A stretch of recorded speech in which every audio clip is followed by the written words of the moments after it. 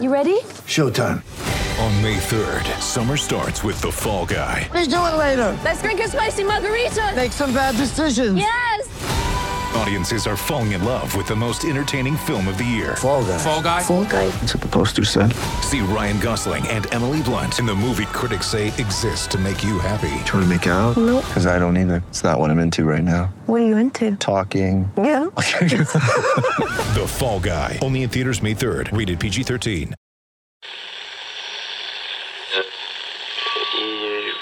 Empire.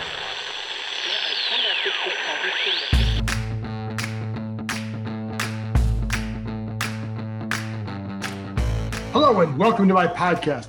Today, I talk to former Washington tight end Logan Paulsen as we break down new left tackle Charles Leno Jr., whom he played with in Chicago. Logan also goes in depth on tight end John Bates, a choice that surprised him, but then pleased him after doing some work. We also talk about Sam Cosmi. You'll love Logan's breakdown of these players. It gets me riled up enough to drop a cuss word at one point. We also talk a little more on new tight end Sammis Reyes. Make sure you follow Logan on Instagram at Logan_Paulsen82, Paulsen 82. He occasionally breaks down plays and players on his site. It's good information.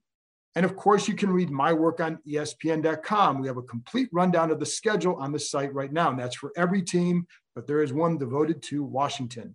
I will be at the rookie mini camp this weekend, and we'll have a podcast up when it's finished. My understanding is there will be about 20 to 21 players out at the camp. Sammis Reyes will be out there. So it's a first chance to see everybody and talk a little bit about them. And don't forget about the offer from monkeyknifefight.com. They're giving you a free $5 game and a 100% instant deposit match up to $100. Pretty strong deal. Just use promo code JKR, and you'll hear more about this in a minute. Anyway, before I play my conversation with Logan, here are a few thoughts. And this one, I started on a sad one because I neglected to mention Colt Brennan's death on the previous podcast. I know you probably heard about this, and there's not a whole lot to say other than it was just a sad situation. He had a lot of pain in his life, both physical and mental, and my understanding is that his family fought hard to help him. It's just sad. I don't need to rehash these issues here other than to say they were real and they existed for a long time. I will always remember his showing in the Hall of Fame game his rookie year and how afterward Santana Moss raved about him and his presence and said he just had it. But for some reason, Jim Zorn wasn't high on him. I talked to one former player the other night who said he was the best quarterback on the roster during that time and that it wasn't really close. The player also talked about Brennan's work prep. It wasn't very good, which could have turned off coaches. However, he seemed to be the guy at least some players wanted at the position, and then injuries derailed him. Also, the players look back and laugh at the Zorn years, and this is separate from obviously the Brennan tragedy, but they look back and laugh on the Zorn years, amazed that they convinced themselves that they could actually win despite what they knew was going on. Regardless, with Colt Brennan, I will choose to remember the Brennan of those preseason games and the enjoyable kid he was to deal with. Again, just a sad situation. As for the schedule, it's a unique finish to say the least with 5 straight division games. And listen, the last time it was that bad was 1970. They finished with 6 straight division games. That will be good or bad depending on where Washington is entering that stretch. Listen, none of those teams were over 500 last year, so it's not as if we're talking a finish of Tampa, KC, Seattle, Green Bay. However, playing the same team twice in 3 weeks, as Washington must do with Dallas and Philadelphia, that's never easy.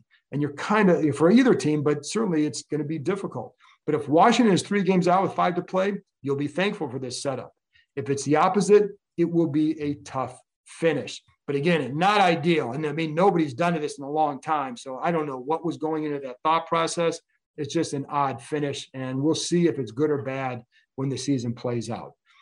Every year when the schedule is released, every team's fan base seems to call it the hardest in the NFL and that the league is against them. Maybe not everybody does that, but certainly you hear that a lot from all over the place.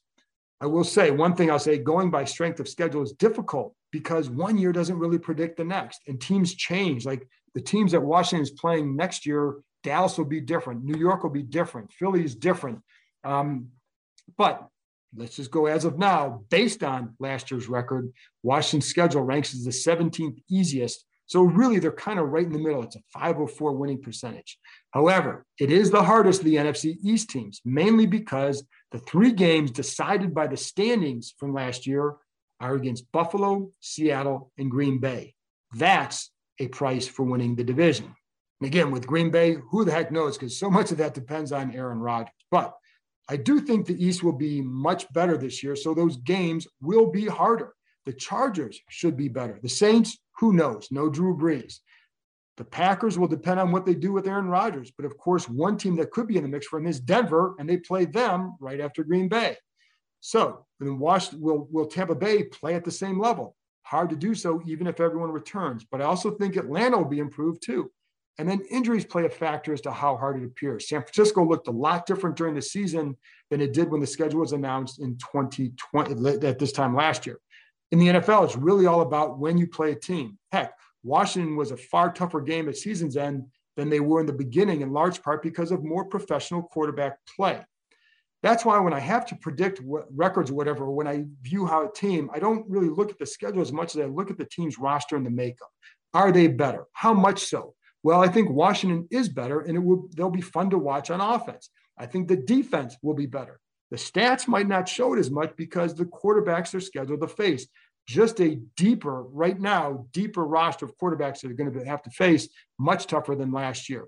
Washington won 7 games in a season where its head coach faced cancer, and he needed to start 4 quarterbacks. Yes, the division was bad, but what they did was a sign of growth.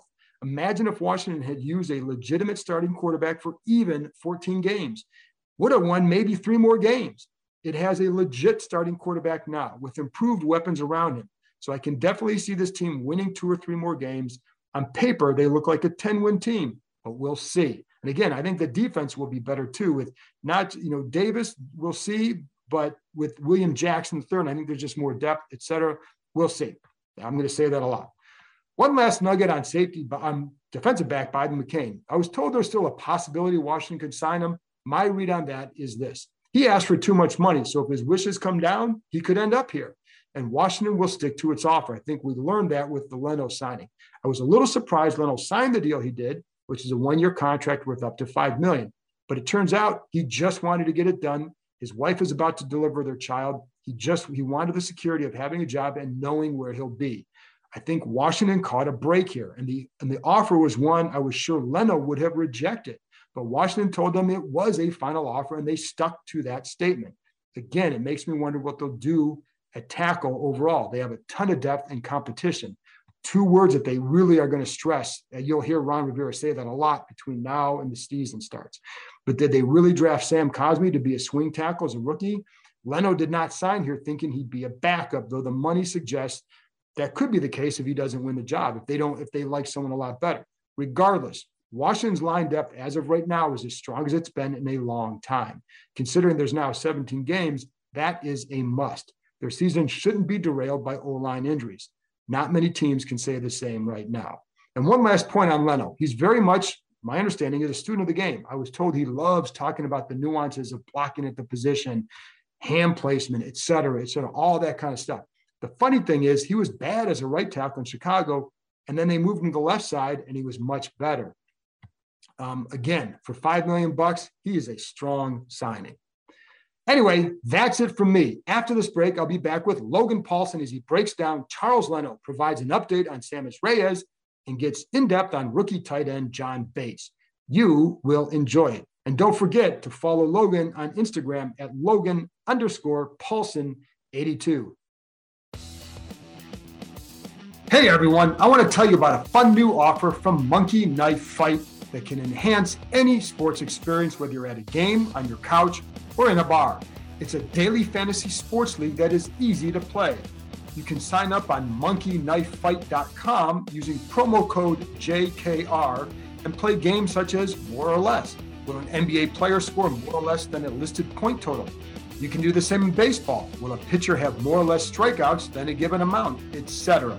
It's fun. And every Friday, it's Home Run Derby. Bet on 3 guys who had home runs that night. All 3 hit one, you share in the prize pool.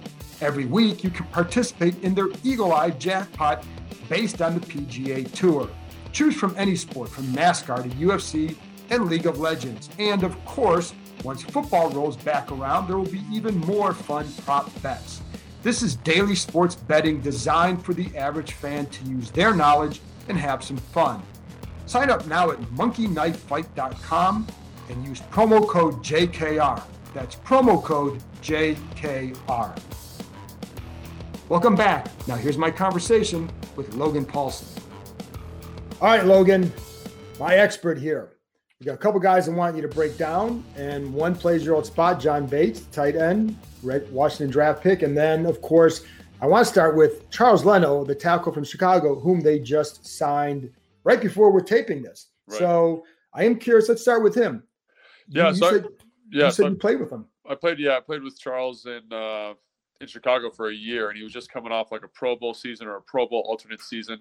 And I think he's a very good player. I don't think he's quite that Pro Bowl caliber. I think he's kind of like that second tier of offensive tackle that's really productive, kind of better value than, he makes your team better. And I think he's a good athlete, understands angles, understands the outside zone game very nicely, which is a little surprising because the Washington football team doesn't do a ton of that. Maybe they'll get to more of that with a tackle who can move like that. And then I think he's solid in pass protection. I think he's got very, very good technique. I think he's got good balance, good base. He sinks his hips nicely. He gets a little lazy with his hands at times, but that's kind of what you're going to see at the position. And I think he's an upgrade. I think athletically he's an upgrade. I think he's probably on the downhill from when I played with him, which was about 5 years ago, but I think you still get a solid football player. It'll be interesting to see how they utilize him, if he makes the team or what. But, I think he's got some good tread on the tire still. And I think it's a nice upgrade at the position. You're a little bit surprised because they drafted Sam Cosmi, who I want to get into in a minute.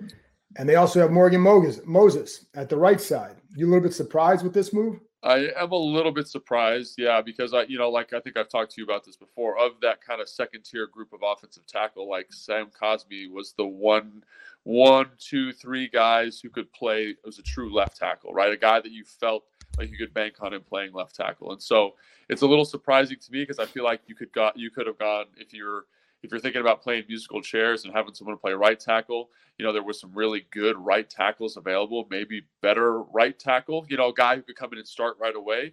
You take Cosmi because of his tremendous upside, because of that tremendous athleticism, a guy who can fill that left tackle spot. And maybe because he is a little green technique-wise, you want to sit him for a year. I don't think so, but maybe that's what they're thinking, and then again, to that, like, you get a player like Leno falling in your lap at this time of year, like you got to take advantage of it. And so maybe it's an open competition at camp and you see what happens. Because, like I'm a big believer, like if you can upgrade and the price is right, you should upgrade because it just makes the competition and the value at the position that much better. So where did Leno have issues there in Chicago when you were with him? Yeah, so I think Leno at times in his pass protection, he's a very good, consistent based player. I just felt like at times he got lazy. Like he'd let players he shouldn't let win. They'd beat him, And then there were times in the run game where he didn't understand kind of how to attack the block. He's a very athletic guy in terms of footwork and foot speed and body positioning. And he'd sometimes just get himself a little bit out of position and then kind of come to the sideline and be talking with the coaches like, why did the running back take it outside? Why did the running back do this?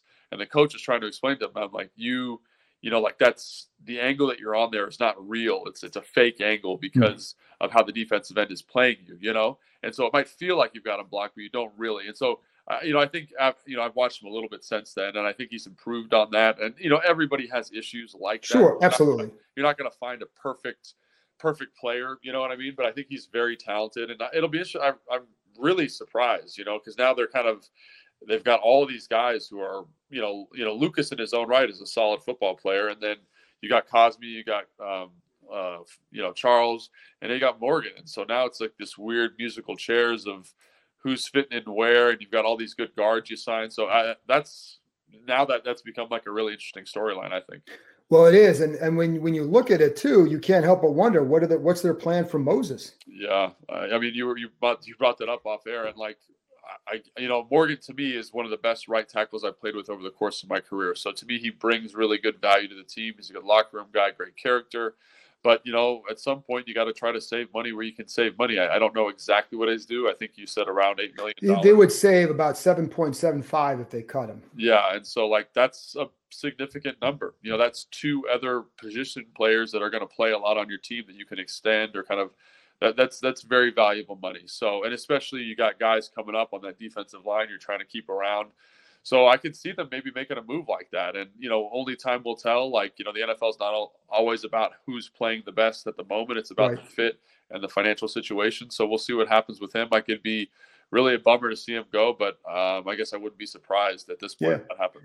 And as of right now, I don't have any insight that's going to happen. But I think when a move like this does take place, you have to look at all sort of scenarios, and that obviously is one. So that's why you kind of look at that. As far as let's turn to the draft then, and I'm going to get to Cosmi in a minute, but John Bates, it's what I really want to talk to you about too, because don't know, I watched him play a little bit, saw some of the stuff on YouTube and all that. That's what I know, what I've read and all that. What is your take on him? So Bates was really interesting because I was doing the draft show on 106.7 The Fan, and I got to this point and they called his name, and I was like, of all the tight ends that I watched, which was about 10, he was not one of them. On all the lists, he was very kind of bottom tier. So kind of in the moment, I quickly pulled out my phone. I'm buzzing through tape as quick as I can in between segments and stuff. And I came to this realization, if you watch the Florida State game, you have a guy here who understands kind of intuitively and athletically how to sink his hips. He's tall. He's 6'6" and a half, 250, and uncoil into blocks and keep his balance as he does that.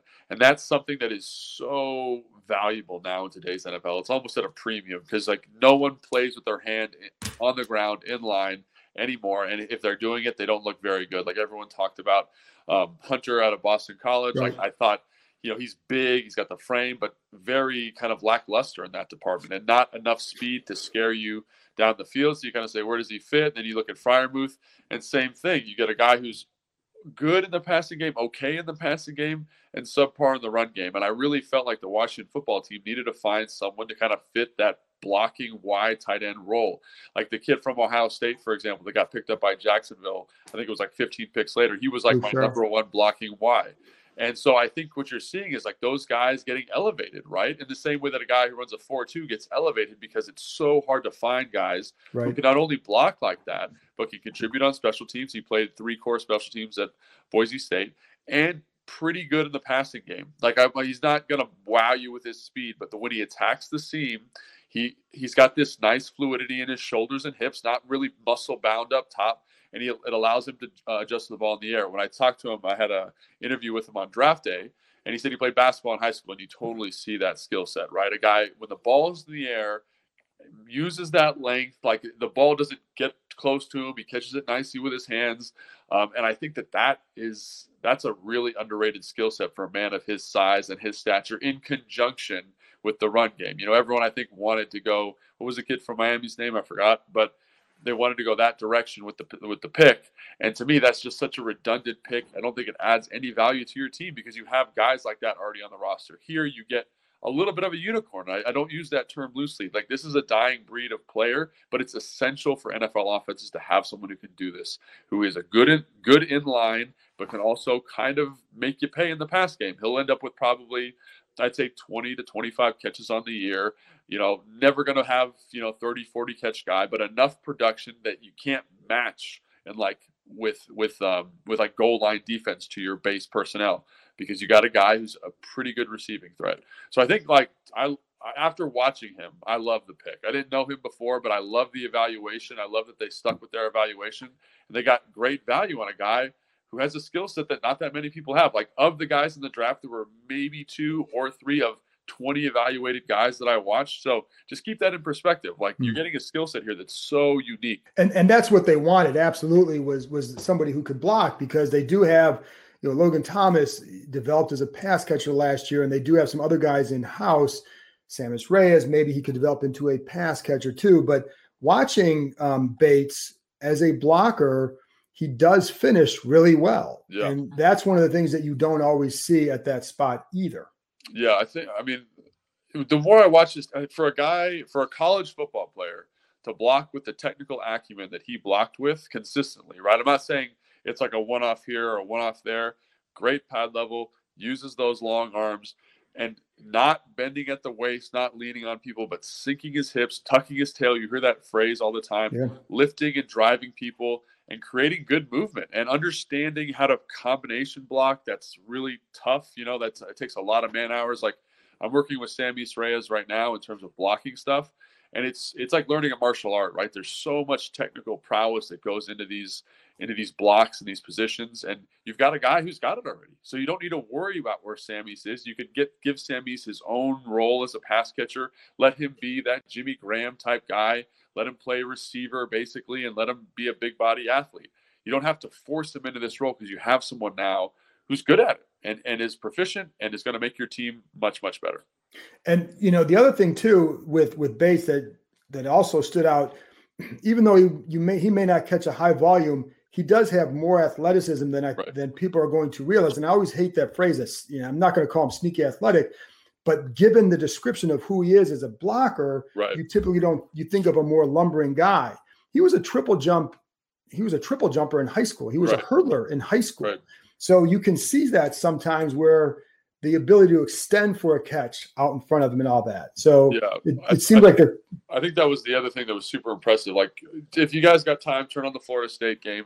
There's a couple balls where he's running like a wheel route or a seam and the ball's a little high. And usually there's like, everyone thinks of athleticism as defined by your 40 time, your vertical jump, your 3-cone. But there is another element to that, kind of an ability to move in space well. And so he's not going to wow you with those explosive measurements, but the stuff that he does in space, I think shows up very nicely, you know? And I think that's something to keep in mind. Like we talked about basketball, the track background, like he's sneaky athletic in a way that is, because it's not traditionally defined that way, right? Correct. He's good at like this other skill set that doesn't show up on a piece of paper. Right. And that's what I say, like, because you think again of a blocking tight end that's going to be a certain way, right? I'm not going to call you sneaky athletic. You like that guy. You were a hell of a blocker. But there is a difference. I don't mean any disrespect. No disrespect taken. So, I think but yeah, 100% right. Yeah, and then with Reyes, and you talk about working with him with his blocking, obviously it's going to matter when you get on the field. Where has he gone from when you started with him to where he's at now, just in terms of in all areas? Like how has he improved even in those limited sessions? So yeah, I've worked out with him probably four times, 5 times, and I've hung out with him probably 6 or 7 times. And from the first time I hung out with him to now, I mean, it's like night and day. Like he has come so far in terms of just understanding some of the little nuances.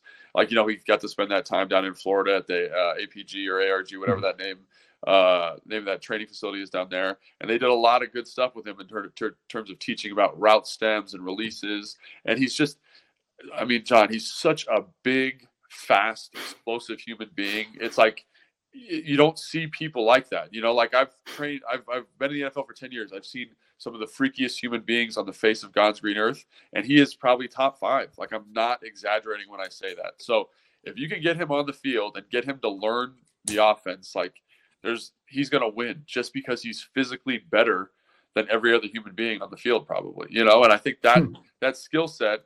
You can't, you know, that's genetics. Like mom, dad, and God, they did something, and here he is. You know what I'm saying? So, like, you got to find a way to take advantage of it. Even if it isn't this year, I definitely think he's going to be a valuable asset at some point in the future.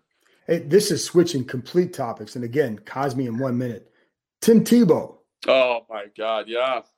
I mean, I'm incredibly shocked by that. You know, it doesn't seem like it adds – you know, I love Tim Tebow, love the competitor, love what he did in college, love his story when he was in Denver, all that stuff. But I don't think he brings a ton of value to you at the position. And I think that's one of the things you got to look at. Like everyone asks me about tight ends and, this receiving tight end. And my one thing when I evaluate a receiving tight end, which Tim Tebow probably will be, is can you win versus man-to-man coverage? Right. And I don't think he can do that anymore. I don't think he could do that before, and that's why he wasn't playing tight end. Like, it's much different to run with the ball and make a guy miss than do what Jordan Reed did for a decade, you know, and make people miss in space and run those routes, make good decisions. And that comes with time, that comes with repetition. And you have to have a little bit of a genetic predisposition to that kind of skill set. And I love Tim Tebow, but I don't know how he fits in today's iteration of the NFL at a position that isn't like an H-back or a fullback where he's going to have to block a ton. And so I don't know. I understand Urban Meyer's like connection with him, and I understand you want a good leadership on the team, but in terms of on-field production, I'm not sure where it's going to come. And then with Cosmi, and we talked about him before the draft when I had you on, but I am curious now that he is here, what you think of him. And, with Leno here, it could change things for him, but just as a draft pick, what you thought of that pick and him as a prospect. Yeah, I mean, he's the guy I'm probably most excited about, I think. Everyone talks about Jamin Davis and like all the athleticism he brings. I mean, we just talked about Samis Reyes and all the athleticism he brings. I mean, of those three guys, this is going to sound insane, but based on his RAS score, Cosmi is the most impressive physically of all of those guys. 33 bench press rep, 4.8 40. He had like a 38-inch vertical jump at 310 pounds. He's 6'7". And you see him do stuff on the field that you're like, holy cow, that's like Trent Williams level athlete. He's a little high hipped. He leans on guys more than he should. He gets a little sloppy with his hands. I think after watching him more post-draft, I think that stems from scheme. I think that stems from coaching. I think the other thing that makes you feel really good is when I talked to all my O-line buddies, he interviewed off the charts. They loved his personality. They loved his work ethic. They loved his approach. They loved his dedication to the game. He can play both right and left tackle. And so I think you get a tremendous guy. And I think on the upside of that, on the upswing, you get a guy that could be a potential Pro Bowl left tackle for 10, 12 years, and I'm not that, again, that's high end. You know what I mean? Like he's got to develop a little bit. We talked about some of his technical deficiencies, but if you watch like LSU 2019, for example, you see a guy who's a legit like top 5 pick. You know what I mean? He has some bad misses, but he also does some stuff. You're like, there's 1 or 2 people on the face of the planet who can do that. And he was facing in that game too. He's facing Chason too as their end. And what I liked from him in that game, he got beat a couple of times by Chason, but he also adjusted to him too. Yeah. And so it shows that ability. And I think, like you said, he's played, 2,500 snaps in college football. And so he's seen a lot of stuff. He has this kind of football Rolodex that he can go to. Oh, I got beat with a long arm by Chason on this one play. And the next play you see him bat it down and set on, and it's beautiful, right? And it's just, for a guy to be that athletic and that big, and I think he could add a little weight to his frame. Like I said, the technique issues are going to nip him. That is something that I'm really going to watch very thoroughly, because if he doesn't get those fixed, he's just going to be a guy. Honestly, he's just going to be a solid role player in the NFL, which is fine. But you lose that top end production. I think he's got to clean up his pass set. I think he's got to clean up his pad level. He can't be leaning on people all the time, because when he doesn't do those things, you see flashes of greatness, and that's exciting. I think he's going to be a good pro, just kind of coming to the NFL, and I think that's a huge advantage. And so I'm super excited to see where he goes, just because I think there's so much potential there, but I also think the floor there is pretty low too. So there's kind of like this big swing to what you're going to get. When you look at that too, you talk about like scheme and coaching. Can you tell when it's like, okay, this is what they're being asked to do versus this is just an issue? Well, I think just knowing what I know about the guy, you know what I mean? Like he's supposed to be really football smart, very intuitive. And like you'll see his technique, just as an example, I was watching this before I got on the call. They're in like a slide to the left. So his eyes are looking left and he's posting with his right hand, expecting the guard to be coming with him on the slide. And the guard won't come, but it ends up looking super sloppy, right? He gets his hand knocked down. He kind of stumbles over and the guard's not there because the guard's looking at the blitzer coming down. And so stuff like that, obviously, like there's a scheme component there, right? If you say, hey, Cosmi, block this guy, it looks drastically different. Like if you watch the LSU game, they're running a little bit more man pro. It looks much more confident, much more assertive, much more dexterous with his feet. And then they got in this scheme thing in 2020 where it's like, I don't know if it's because of the COVID season, but a lot of kind of sloppy, really sloppy zone principles in the run game. So you get them kind of running on these tracks kind of in slow motion as opposed to just darting for the guy like you saw in 2019.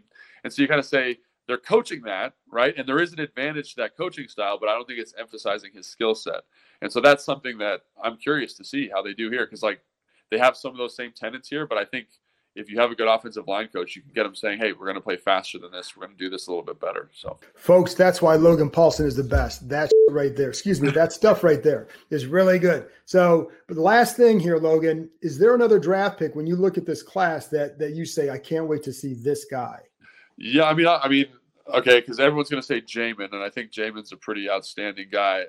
But the receiver, what's his name? Dyami Brown. Dyami Brown, yeah. I'm really curious to see how he develops. He played predominantly on the left side in college, and he's an explosive kind of playmaking machine, which is really cool. And he brings this really neat element to the offense. Now you have 3 deep at wide receiver. Everyone's super dangerous. And I'm a little concerned about his 40 time, and I'm a little concerned about his on-field like explosive ability, because of how he ran and like some of his even big plays, he's kind of in a contested catch situation or it's a double move. He's not just like horsepower beating somebody on a route, and so how does that skill set translate? Did he just run poorly? Is he is he more football fast, right? And I think if he's all those things that he was in college when he was playing, this offense all of a sudden looks lights out. You're getting a guy who I didn't feel this way about him, but a lot of people I spoke with said late first, early second, and you get him with your second pick in the third. So you're getting really good value, and I think if he can live up to that evaluation that some of those people had on him, I think this offense is going to be lights out. So he ran around a 4.4. Did you think he was going to run faster? I thought he was going to run faster, honestly. I think he was a 4.47, so almost a 4.5, you know what I mean? Which was a little off. Like, I mean, again, we're in this age now where 4.44 is like slow, you know what I mean? Right. But yeah, so that was when I read up on him, I was like, oh, that's a little concerning. I think the more concerning element is that in college, he only played on the left. Right. And so you're kind of like, what else can he do? And I got to speak to him on the draft day show, and he was saying, oh, well, when I was in college, I practiced all the positions. So he, maybe you feel a little bit better about that, having interviewed and talked with him. But, if he can live up to that kind of the billing and the play style that he had in college, this offense is going to be lights out, especially with a guy like Fitzpatrick. Right. So, and it's funny with him too. When I was watching some of his games, what I noticed is that the cornerback covering him was always a yard or two deeper than the corner on the other side. Right. And so that opens up comebacks and hitches and things like that too. So you can do some things with him. And he also seemed to track the ball well down the field. I love that. I love that you brought that up. I think of the guys that I watched at receiver, I didn't watch a ton of receivers, but of the guys that I watched, I thought he had a really nice, just a special ability to kind of track and attack the ball in the air and kind of make these big, like everyone's like, oh, he's fast, right? That's what makes plays. But to me, the more important element of him making big plays was like his focus on the ball when it's in the air. Like I felt like there was like during my evaluation, I was like, oh my gosh, like it's his, like the ball's in the air, like he's going to catch it. There was like this tremendous confidence that he brought, you know what I mean? Because of how he tracked the ball, because of how he adjusted, because of how he fought for the ball. And I think those skill sets will translate very nicely to the NFL. Awesome. Well, I'm looking forward to seeing some of these guys this weekend at the rookie mini camp. Oh yeah, man, you get the inside scoop. Look at you. Yeah. Well, I'm happy to go. I just want to go back and watch football players on the field again and get back to a situation where we can watch them in training camp. And well, we did watch them last year too. So it wasn't like we couldn't, but to watch a full practice again and to see them for the first time is always fun because you start to see there's no fancy quarterback out there to judge like Robert or, Dwayne when he was here, but it will be interesting to see. I'm curious to see him. I'm curious to see Shaka Toney, how he looks off the edge and what they plan for him. So it'll be fun to do that, but I always appreciate you coming on because people learn when you're on here. So thanks a lot. Thanks for having me on, John. Always a pleasure, man. Thank you.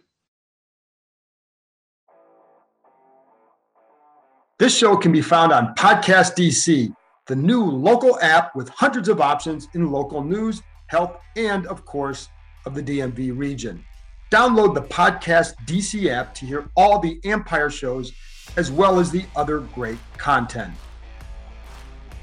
I'm Byron Kerr, your host for the Curly W podcast. Join me on the Curly W for the very latest on the Washington Nationals. We'll give you an inside look as to what's happening with the Nats right now and give you also a chance to visit with Nats players and coaches, present and past, to tell you what it's like and what they hope to accomplish with the Nationals. From Fredericksburg to Nats Park, West Palm Beach to Rochester, Wilmington to Harrisburg, it's all Nats baseball. Subscribe to Curly W wherever you get your podcasts. Another great show from Empire Media. That's it for this episode. I appreciate Logan joining me and thank you as always for listening. I believe I told you last time that this episode was going to be about Shaka Toney. Well, I switched at the last minute because of the Leno news and I wanted to get Paulson on here now. And because I had a chance to talk to him, I did it.